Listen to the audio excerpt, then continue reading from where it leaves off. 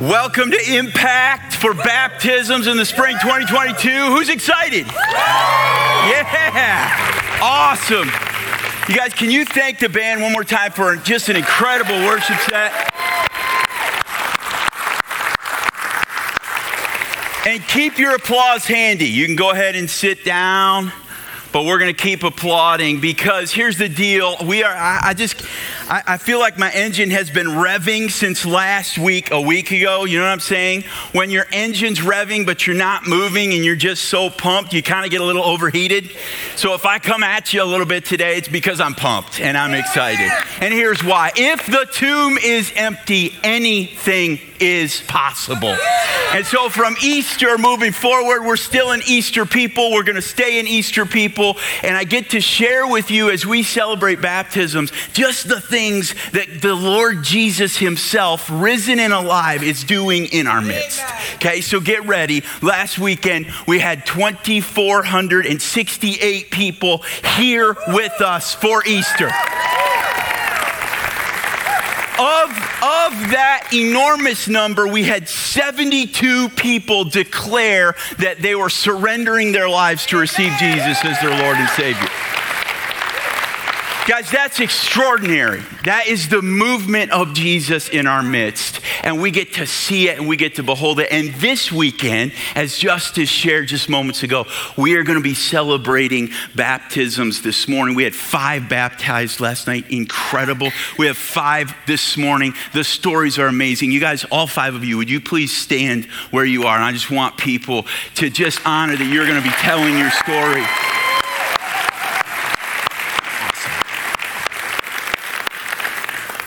So, as you can tell, I'm a little excited, okay?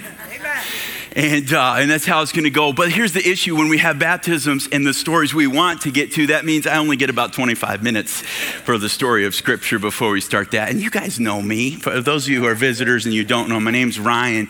And I sometimes have trouble staying in the allotted time because I get so excited, right? So they told me they're going to shut off the notes here in a second if I go too long. So we're going to hope that doesn't happen this morning. I want you to join me in John, book of John, chapter 9. We're going to be looking at a story, and this story is a perfect description as our Lord is interacting in the flesh with people of what it is to see actual transformation happen. The first song we sang this morning as a church is I Speak Jesus. And that's because we're talking to our own souls.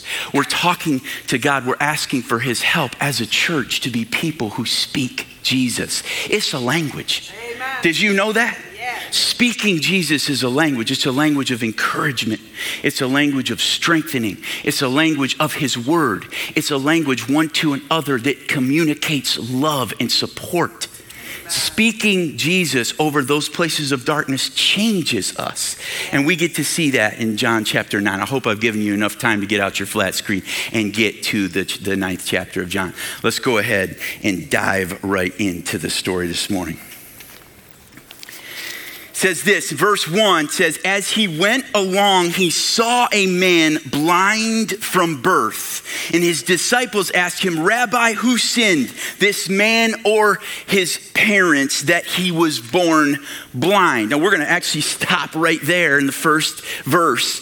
Jesus saw. Now here's the deal, that we can skip right over that, but we can't if you know anything about what Jesus is coming out of.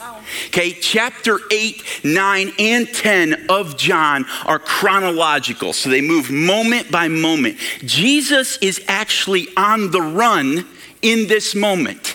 Just a stone's throw away is the temple. He and his guys are moving through a very, very packed, crowded community because it's one of the most significant festivals of the year that's happening at this time. And they are weaving their way away from the temple because they just got in a pretty significant throwdown. You know what I'm saying? Like a row with the religious leaders. It got so bad in this discussion and what Jesus was communicating to the religious leaders. In the last verse of chapter 8, it says Jesus slipped his way through the crowd. He and his guys got out of there by the hair of their chinny chin chin because the religious leaders picked up stones to kill him.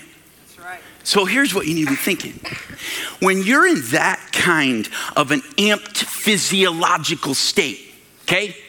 When it's fight or flight, when your nerves are up, are you paying any attention to the things around you except for the idea of getting away?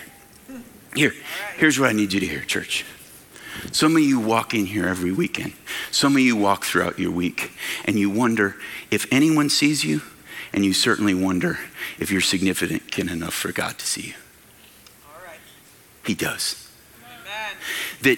That Jesus, as the incarnate presence of the God who created the entire cosmos and universe, that when he came into our existence, that he took the time in his amped physiological state, when it's fight or flight, when he's about to be killed, just a stone's throw. Nope, he stops, he takes note, he sees this man. And this guy is not a guy anybody sees or pays any attention to except to spit on him. Yeah. This is significant because as a church, we want to replicate Jesus, and we want to be a church where we see under the pretend, under the pretense, under the places that people are hiding, the damage, the brokenness. We want to stop and we want to take note just like Jesus did. When we hear stories and we see the way that Jesus is changing lives, we pay attention to those things because we get to contribute and be a part of his redemption in each other's lives. We're gonna be a church that stops, pays attention, and sees people. Eyeball to eyeball, what's really underneath there. I think it goes on. The disciples, they stop and they're like, who cares about this guy except, oh, that is a curious congenital birth defect that he was blind. Jesus, we should see, this is kind of a theological conundrum. That's not how Jesus sees him. Look at what he says. It says verse 3, neither this man, Jesus responds, neither this man nor his parents sinned, said Jesus, but this happened so that the works of God might be displayed in him. Now, I want you for a second to just enter into what this guy's life would have been. He's blind from birth. He's in a category of people that is utterly helpless and destitute. He cannot marry, he can't have a family, he can't do things that normal people can do. The only way he can provide for himself is to come to this same place and beg, which means not only do his neighbors see him as, yep, the blind kid. He's always got that label. And he either did something to sin in utero, which doesn't make a lot of sense, but they believed you could do that back in the day. So we will leave that alone. But maybe his parents did. There's some kind of identity of sin underneath this guy's condition. And so all of the community, as they would pass by him begging, one of two things would happen. Someone would have compassion and actually give him some alms, or they'd spit on him. That was the common response. No, listen to our Lord and Savior. These things happened so that the works of God might be displayed in him. If you're walking in here this morning with a past, you're sitting next to somebody with a past. I guarantee it. If you're walking in here this morning with a past and you're wondering if there's anything that can be done about that past, I want you to hear that past can be redeemed so that the glory of God and the goodness of God can be on display in your life. And that's what Jesus is saying. Check out what God is going to do with this guy's life. I want you to see it. Church, I've said it before, and I'm going to say it again. Your past and your pain can either be the enemy's greatest tool to defeat you with, or it can be the greatest tool our Lord Jesus uses to unleash you with, to let you go, to let people see his display, his splendor in your life. It just depends on which altar you're going to put your past on. That's right. You're going to put it on the altar of Jesus. You got to surrender it either way. But are you going to surrender that past to a risen Savior, or are you going to surrender it to the enemy of your soul? He's going to try to destroy and break you with it. Wow. Look at what happens. Look at what happens next. After saying this, Jesus spit spit on the ground, made some mud with the saliva, and put it on the man's eyes. Go, he told him, wash in the pool of scent. So the man went and washed and came home seeing. Oh, that we could see ourselves in this story, friends. I want you to enter into this moment. This dude's blind, okay? This guy doesn't have the power of sight. So I can see to the back of this room. I have a community, I have a connectivity to the distance of my vision. It's a gift of sight. This guy doesn't have that. This guy's personal space is small. This guy's zone is right here. This guy's space that nobody ever comes into is a tactile space. You see what I'm saying? You feel me? This guy's area that is his closest intimate is within distance of his touch and maybe the ability to hear. And he's just heard the voice in front of him. He's just heard that voice debating up the hill at the temple, and it wasn't good. It wasn't good. It was kind of a fight. And that voice is all of a sudden in front of him. And he's not sure what's going to happen. I want you to know when Jesus rather comes into your presence, comes into your life, comes into your proximity, he doesn't stop. He doesn't stop at an arm's length. Amen. He gets into your soul.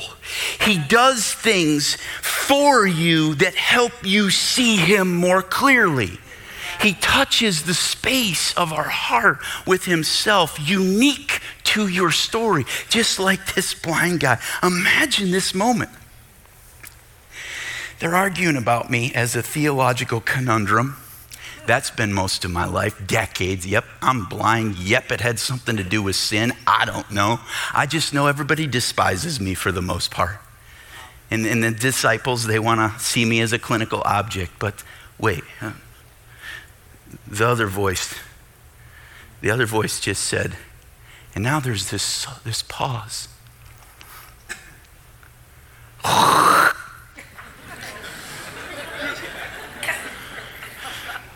got my eyes closed like a blind person, but if I was blind, I'd want to peek.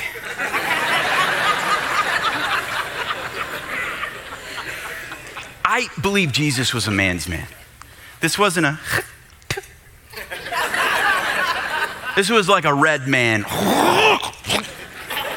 Think about it. How much saliva do you need to actually make mud with dirt? You need your spit can.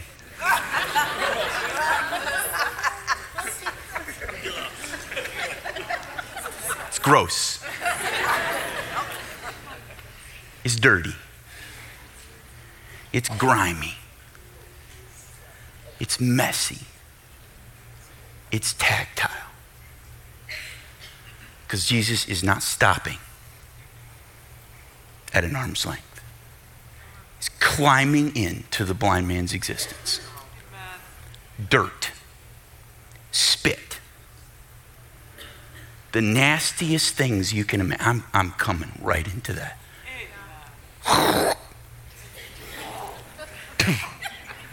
And then, like the squishy in the mud.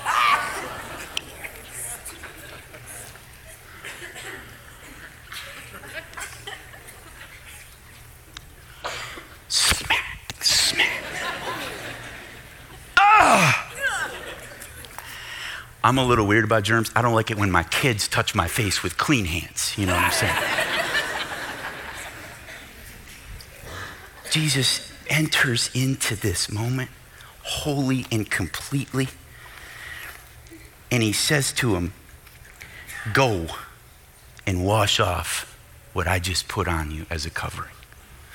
Here's the deal. This guy's got to walk as a blind man. He's got to make it half a mile uphill to the Pool of Siloam in the busiest festival of the year. Bumping into people the whole way, apologizing, looking like a freak from a horror movie.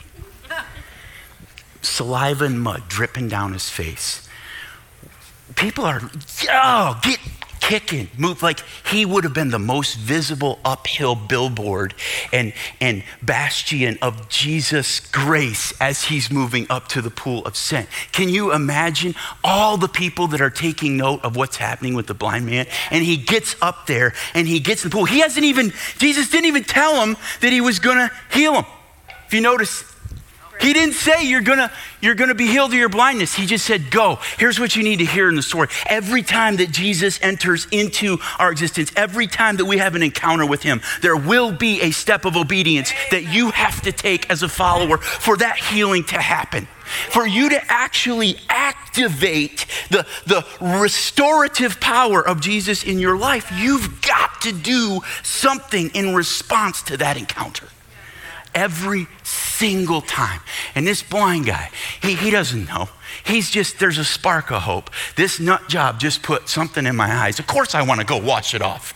I wish I could go a little less far than the pool of scent, but he said, go to the pool of scent. I'm going to do it. He goes, and for the first time in his existence, light penetrates his eyes. Are you seeing yourself in the story? Am I seeing myself in the story? Our spiritual blindness can be healed by the Savior when we do what he says to do, when we listen to him, when we follow in his footsteps. He will give us sight where we have been spiritually blind. Look at this. It moves on after he sees. Verse 8 says this. His neighbors and those who had formerly seen him begging asked, isn't this the same man who used to sit and beg? They're baffled. Guys, your Jesus story is going to cause surprise in people. Amen. Your encounter, even after you've known him for a while, when something significantly changes, your encounter with Jesus is going to cause all the people around you to have some kind of surprise. Isn't this the same man who used to sit and beg? Some claimed that he was. Others said, no, he only looks like him. Yep, the blind kid these are his neighbors that grew up just down the block, 3 houses down. We saw him all the time. We paid attention to him as the blind kid, and that was it. He couldn't see. Do you know how often we as a church choose to believe something bizarre, something that doesn't take, or something that actually takes more faith than believing that Jesus actually can enact a miracle in our lives? So very often we choose to believe something that takes more faith than just saying when God shows up, miraculous things start to happen. Yes. Here we are. No, he's an impersonator. The blind guy paid somebody to come pretend that they could see for him out of his beggar's earnings. What? You see, when you start telling your story, it challenges the presuppositions. It challenges the constructs. It causes people to sit up and take note and have to do something with what Jesus is doing in you. Amen. When you start telling your story. But he himself insisted, I am the man. And we have to sometimes do that. I was this way. I met a guy named Jesus, and I'm starting to be this way. Amen. No, you're not. No, you're not. You paid an impersonator. I'm telling you, I was this way. I met Jesus. I'm starting to be this way. I am who he says I am. Amen. Come on. How then were your eyes opened, they asked. He replied, the man they called Jesus made some mud and put it on my eyes. He told me to go to Siloam and wash, so I went and washed, and then I could see. Listen to me, church. Listen to me.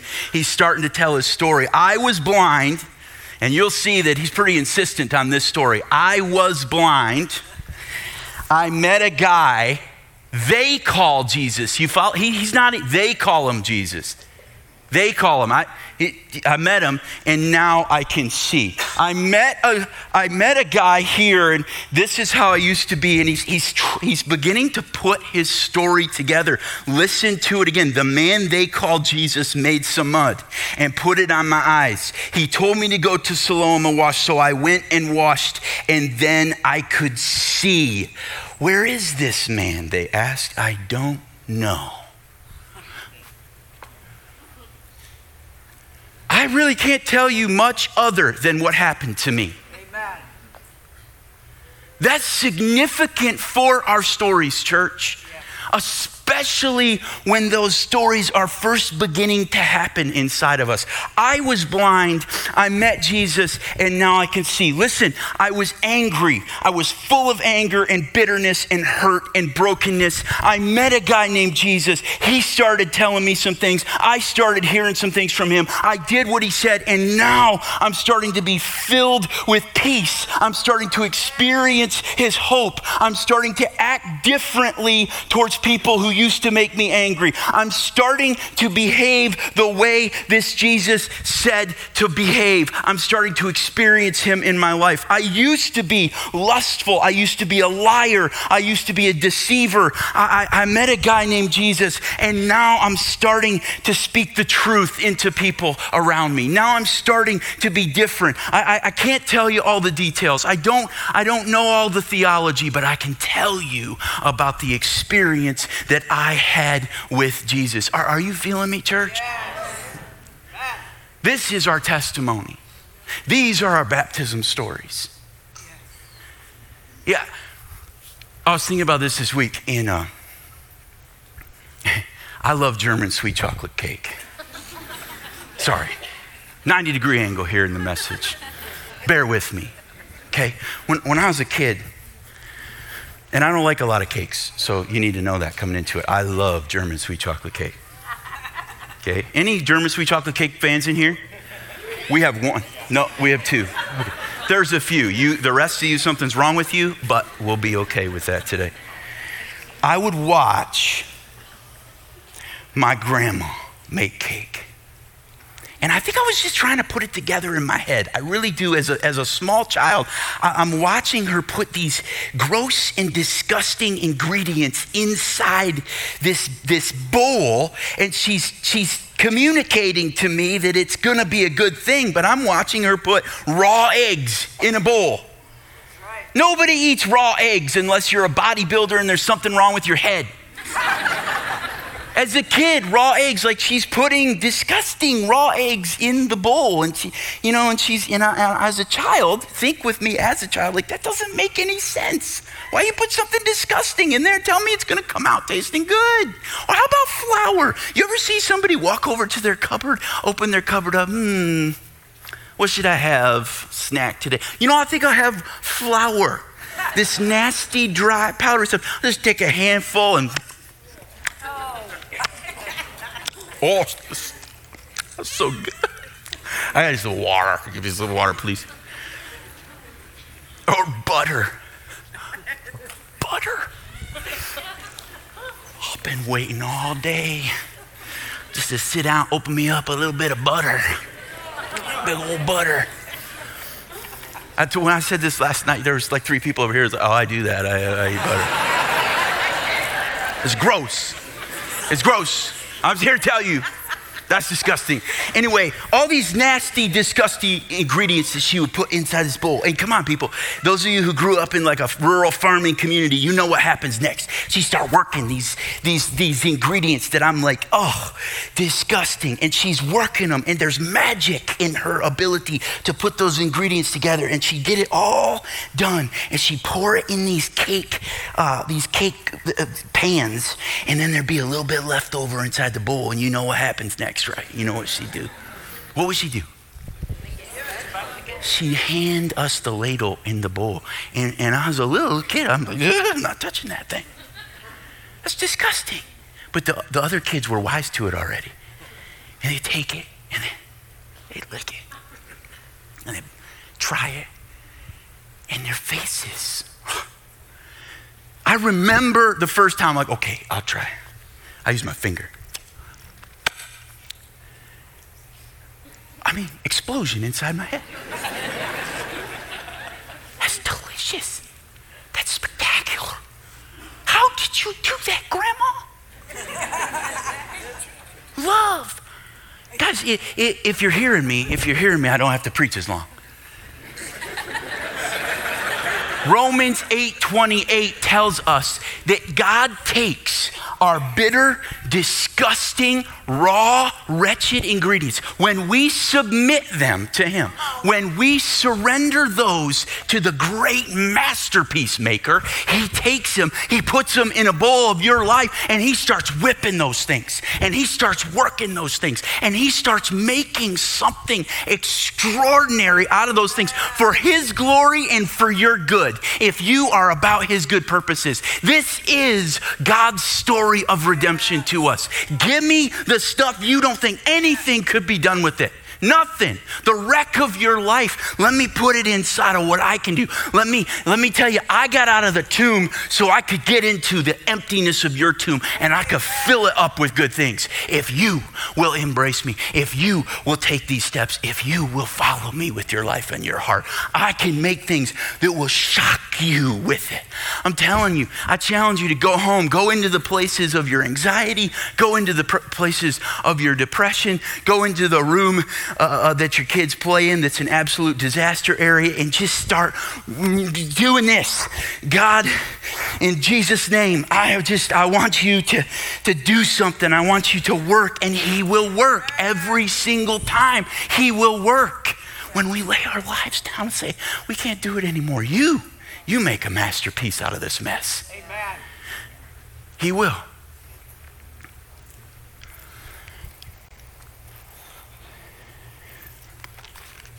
Goes on. The neighbors don't know what to do, so they bring them to church. This problem guy, this problem situation, we're going to take the problem to the religious leaders. They'll know what to do. These ones didn't. Sometimes that's the case. Listen to what happens here. They brought to the Pharisee the man who had been blind. Now, the day on which Jesus had made the mud and opened the man's eyes was a Sabbath. Therefore, the Pharisees also asked him how he had received his sight. He put mud on my eyes, the man replied, and I washed, and now I see. I was blind, I met Jesus, and now I see. I was this, I met Jesus, and now I see. Hey, anybody around here want to check? I'm going to stick with my story because I don't know any other story. That's right. Some of the Pharisees said, this man is not from God, for he does not keep the Sabbath. Now, this is significant. This is significant. We're going to go all the way back to the spit and the dirt. Jesus is a master strategist, and he chose this blind man to actually be one who would put on display the works of God, just like he will choose you and your uniqueness and your story and the places that need him. And he will put that on display. He chose the blind man, not just for the blind man, but for all to see around him. See, here's the thing. You could not mix anything or knead like you would knead bread. You could not do that on the Sabbath, or you were breaking the law, the man-made rules of the day. So what is Jesus doing? He's not only performing a healing, he's performing a healing that's going to go right in the face of the religious leaders of the day to challenge their presupposition and to say, what is more important in this context? This man's life, this man's soul, this man's eternity, or your man-made rules? Jesus will show up in your life every day, and he'll break the rules, my friends. He'll break them for you and for your soul. And this is on display because this guy is going to move forward and be questioned by the religious leaders of the day. He's going to have an audience. He's going to have people that he is talking to at the highest levels of their society. And Jesus, I'm going to mix on the Sabbath. I'm going to make my miracles happen on the Sabbath so that this challenges the Pharisees and the religious leaders about what's most important. But others asked, How can a sinner perform such signs? So they were divided. Then they turned again to the blind man. What have you to say about him? It was your eyes he opened. Now here's what you need to know about the blind man and his response. The man replied, he is a prophet. See, his story is developing. And the reality is, when you begin to tell your story and you begin to tell people who Jesus is, there is no better way to deepen your relationship with Jesus than to help other people discover theirs. There's no better way. It'll catapult, it'll strengthen. That tension will put pressure on the muscles of your faith, and they will make those faith muscles grow. And so here we are in this scenario. The blind guy has heard their debate. He's heard them arguing about kneading on the Sabbath and healing on the Sabbath. And he's aware from some of the scuttlebutt and some of the whispering that the only person allowed to heal on the Sabbath was a prophet. By their law. This blind guy's mental acuity is all over the place. He's a prophet, because you can't get a prophet in trouble for healing on the Sabbath. But he's not wrong. Jesus was a prophet, but he's not all right either, is he? Listen, it keeps going. We're going to skip the section where they bring his parents in. Here's what they do. They're like, okay, well, let's get his parents in here. Let's get this answer about whether he really is the blind guy. Let's get that handled. And so they bring him in. We're going to skip all that. We're going to go to verse 24. It says, a second time. The first time that he came to the Pharisees, we're going to call that just an inquiry. We're just inquiring. We're just examining the case. That's all. The second time is an interrogation, friends. A second time they summoned the man who had been blind. Give glory to God by telling the truth. They said, we know this man is a sinner. And all I want to say right there is this presupposition of truth. This is like saying, put your hand on the Bible and swear to tell the truth and nothing but the truth, but we want to make sure it's the truth that we think is the truth. This is CNN and Fox News, my friends. Our truth. Make sure that you swear to tell our truth. The blind guy's like, No. He replied, whether he is a sinner or not, I don't know. One thing I do know, I was blind, but now I see. I was blind, I met Jesus, and now I see. Listen, here's something I want to make clear as we begin to wrap up. In this story, it is critically important for us to recognize that telling people what Jesus did in your life is always going to take people deeper. It's going to help scaffold their understanding, and it's going to share who Jesus is, God's works on display. Better than telling people who Jesus is. Amen. See, here's the thing. Some of you are not ready to tell people who Jesus is. Your relationship with him hasn't grown. Your study and understanding of him, you're not yet at a place where it's good for you to talk about who Jesus is. But every single one of us can tell people what Jesus did for us. Amen. You see? And so he sticks with his story, even in the teeth of the interrogation. He says, I am going to tell people what he did. That is where the meat is. That is where the money is. That's going to help people more than anything else. I'm feeling drawn to him deeper and deeper, even as I tell the story. I've had one encounter with him. Then they asked him, what did he do to you? How did he open your eyes? He answered, I have told you already, and you did not listen. What do you want to hear? Or do you want to hear it again? This is like Johnny Depp and Amber Heard lately. I've told you already. Did you not listen? What do you want to hear it again? No, we don't want to hear it again. He says, do you want to become his disciples too? And there's just one word there, and it's two. Do you pick it up in the story? Because he's telling the story of what Jesus has done. Because of the pressure, because of the pushback, he's now at a place with no further interaction with Jesus except the encounter. He is at a place where he's like, I'm going to go be Jesus' disciple.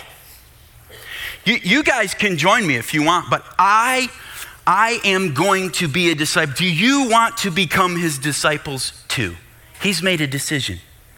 The blind guy's made a decision. He's going to follow Jesus. Then they hurled insults at him and said, you are this fellow's disciple. We are disciples of Moses. We know that God spoke to Moses, but as for this fellow, we don't even know where he comes from. And the man answered, now that is remarkable. You don't know where he comes from, yet he opened my eyes. I don't know what kind of religious leaders you guys are.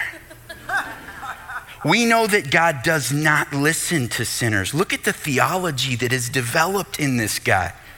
He listens to the godly person who does his will. Nobody has ever heard of opening the eyes of a man born blind. Hey, we're back. I was blind. I was disgusting. I was filthy. I met Jesus and now I see. After I met Jesus, he cleaned me. After I met Jesus, he made me new. Guys, I'm just going to bring you back to the story of Jesus. If this man were not from God, he could do nothing. This is as to say, I have now moved to a place where I believe that the man I met and couldn't even see was the Son of God. And he healed me. To this they replied, you were steeped in sin at birth. How dare you lecture us? And they threw him out. Here's for us as a church. And then we're going to do baptisms. It is really, really easy to get skeptical of other people's story of Jesus' scandalous grace in their life. There's an edge somewhere, and I feel it, because the more that you get to know Jesus, the more you comprehend and academically understand about who Jesus is, sometimes that can create a distance and a pride and a superiority can seep in, and we don't like to deal with the disgusting part of people's stories anymore. And I want you to know, as a church, this church is committed in our cultural DNA to be wowed, amen, impressed, mesmerized, yes, by the miraculous work of what Jesus does in people's stories. Amen. When we experience baptisms here in just a second, I want you to know we celebrate the extraordinary miracle of spiritually blind eyes, of wreckage, of brokenness, of destruction in people's lives. This encounter with the risen Savior, because if the tomb is empty, anything is possible. And this change that is happening in people's lives in this story, let us take note that our role as the church is to join and be a part of what Jesus is doing in each other's lives, and not to tear down, and not to push back, and not to say, well, I was a little bit uncomfortable with that part of their story when they were talking about suicide. I just don't know if that should have been publicly talked about. Shut your mouth. We're going to be like Jesus as a church. We're going to get into the mud. We're going to get into the muck. We're going to get into the grind. We're not holding people at arm's length. We're going to get gritty. We're going to get dirty. We're going to get messy so that hearts can be made clean. Okay.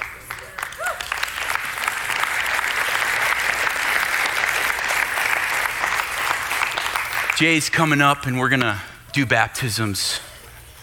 And I'm going to pray. And I just want all of you to prepare your hearts as we pray to celebrate what you're about to see, okay? God, thank you so very much for this story. Thank you for the way that you change lives. Thank you for the way that you've changed the 5 lives that we're going to see, that your works are going to be on display for us to see this morning. We are so grateful for what you are doing in our lives. And God, let that what you are doing compel us to know the who of you more every single day. We long for deeper relationship and deeper experience. So for every heart here, may we take one step closer to you in the stories we hear. Pray these things in your name, Jesus. Amen.